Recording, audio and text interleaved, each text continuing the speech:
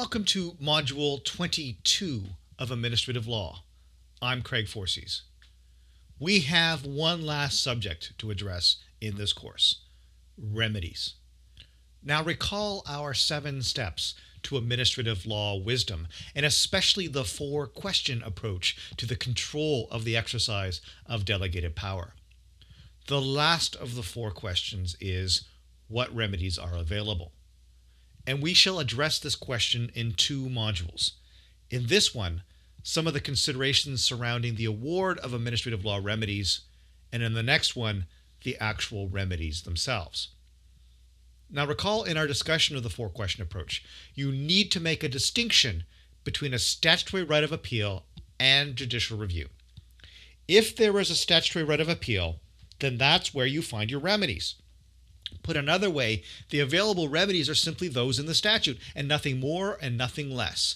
And statutes vary in the remedies available. We can't generalize or say anything more for our purpose in this course. So let's move on and ask, what remedies are available on judicial review? Well, as I've alluded to on several occasions, as a general rule, the relief that can be granted by the courts on judicial review is quite limited. With very rare exceptions, the courts will not substitute their own decisions for that of the delegate. They will generally not strike down or quash the delegate's decision and replace it with their own. Instead, the most common remedy is to quash a decision and send it back, so expunge a decision and return to the decision maker. And this remedy is consistent with the classic prerogative writ of certiorari, which I'll come back to in the next module. There are, however, exceptions where the court may conclude that quashing and sending back is unnecessary and that the case may end on judicial review. And the Supreme Court in Vavilov canvassed circumstances where, because of the nature of the issues before it, it would serve no purpose to quash and send back.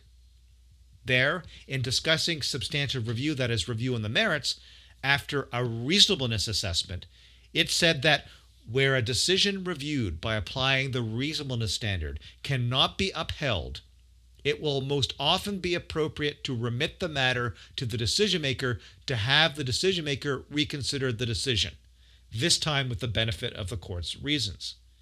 In reconsidering its decision, the decision maker may arrive at the same or a different outcome. But, said the Supreme Court, there are exceptions, and judicial review should not lead to an endless merry-go-round of judicial review followed by reconsideration by the decision maker. The Supreme Court said this: declining to remit a matter to the decision maker may be appropriate where it becomes evident to the court in the course of its review that a particular outcome is inevitable and that remitting the case would serve no useful purpose. Elements like concern for delay, fairness to the parties, urgency of providing a resolution to the dispute, the nature of a particular regulatory regime, whether the administrative decision maker had a genuine opportunity to weigh in on the issue in question, cost to the parties, and the efficient use of public resources may also influence the exercise of a court's discretion to remit a matter, just as they may influence the exercise of its discretion to quash a decision that is flawed. And so all these variables can be examined for the purpose of deciding if there would be any point for a court to send the matter back to the original decision maker. And that outcome, refusing to send back to the original decision maker, simply quashing the decision, allowing the relief that the individual wishes, would be the ideal outcome for the applicant. The case ends at the court. There's no second round with the delegate. But it is also worth noting that courts have a discretion to decline any remedy to the applicant. That is, even in cases where there are good grounds for review, a court may decline to intervene on the applicant's behalf with the delegate's decision. On judicial review, there is no right to a remedy, even if all the necessary criteria are otherwise met. There are several considerations that in fact might lead a court to refuse a remedy.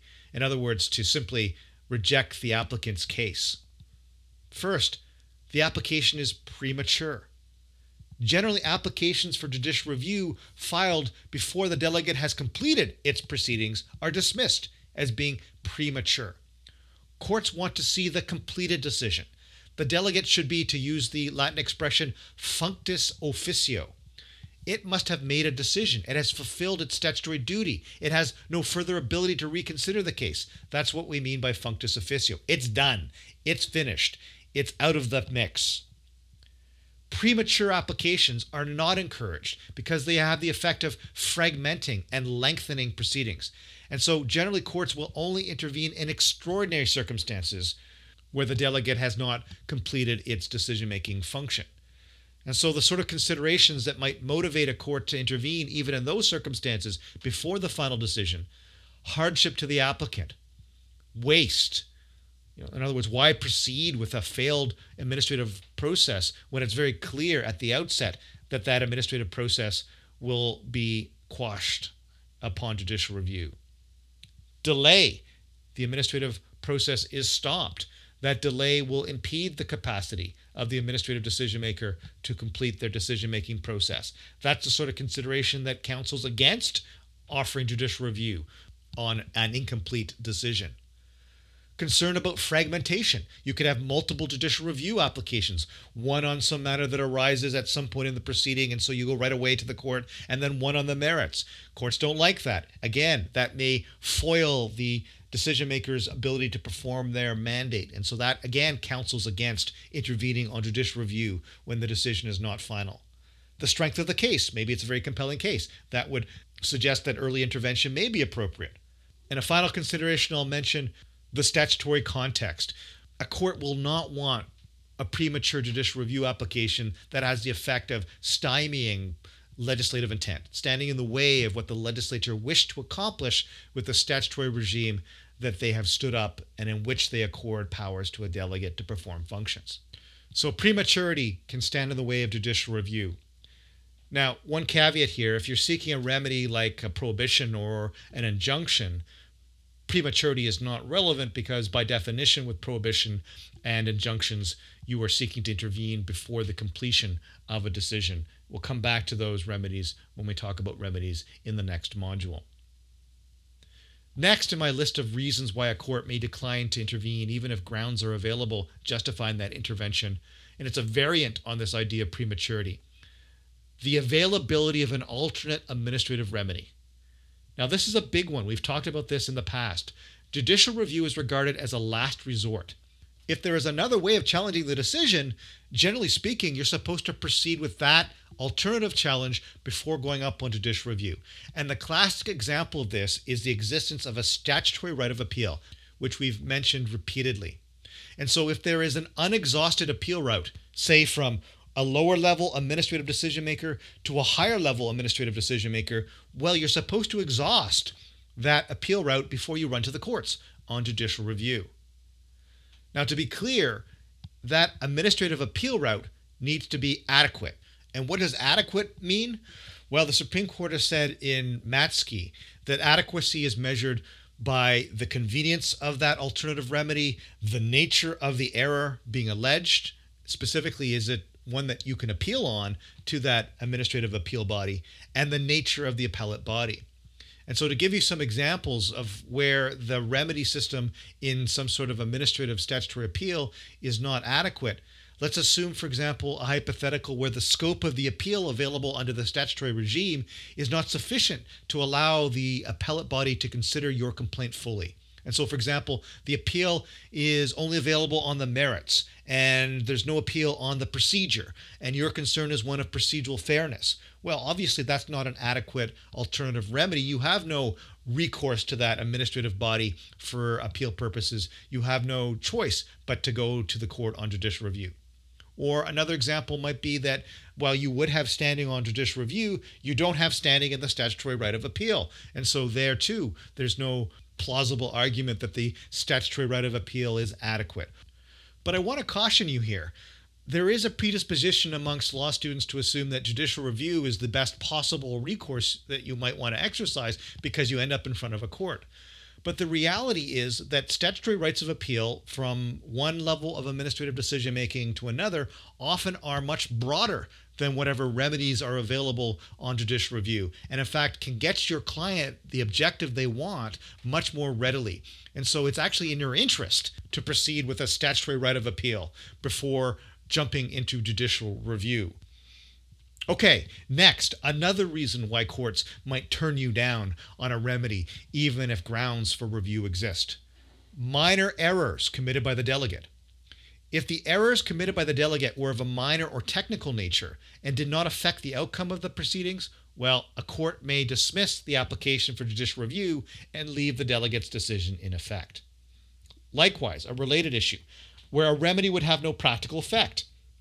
If the applicant has demonstrated good grounds for review, but in the circumstances of the case, the remedy will not be of any assistance, the court may refuse that remedy. And so this might involve, for example, a mootness issue, that for some reason, whatever thing that the delegate was deciding on is now moot. The circumstances on the ground have changed in such a way that the decision could not be decided any differently, or the applicant themselves is no longer in a position to benefit from the decision of the delegate.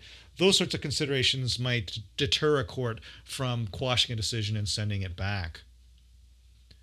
Next, the failure of a party to object promptly. Now, recall this is a big issue with bias. Where there's a reasonable apprehension of bias, you can't sit on your hands once you're aware of the facts giving rise to that apprehension of bias. You have to object promptly, or you'll be deemed as having waived your concern about bias, acquiesced to the bias. You can't spring up on judicial review and ambush the decision maker. You have to instead raise the issue with the decision maker and, for example, ask them to recuse themselves from any further deliberations on the matter. There's also a further issue about delay. After the delegate's final decision, you should be relatively prompt in bringing your application for judicial review. At the federal level, this is a statutory requirement. Why? Because, as you recall, there's a 30-day limitation period. You must bring your application for judicial review within 30 days, generally, after the decision has been communicated to you. But even in other circumstances, say at the provincial level, where there may not be as fixed limitations period, you still want to act with reasonable rapidity to avoid the accusation that you acquiesced. And in assessing the reasonableness of any delay, a court may look at the hardship that would be suffered by the respondent, that is the government decision maker, were the court to allow the judicial review application to proceed to remedies. The last consideration that I'll raise in this podcast, a circumstance where the court may decline a remedy, is what I'll call simply the applicant is bad. They do not come to the court with clean hands. And so the applicant's conduct may cause them to be denied a remedy. For example, if the applicant was difficult or attempted to obstruct the delegate from doing its public duty, a court may overlook what would otherwise be a violation of procedural fairness. If the procedural fairness was in fact precipitated by the applicant's own conduct, well, it's hardly fair to turn around and award a remedy in the applicant's favor against the decision maker. Okay, so that's all I'm going to say about these sort of considerations that may motivate a court to exercise its discretion in not awarding a remedy. In the next module, we'll talk about the remedies themselves. Until then, this ends Module 22.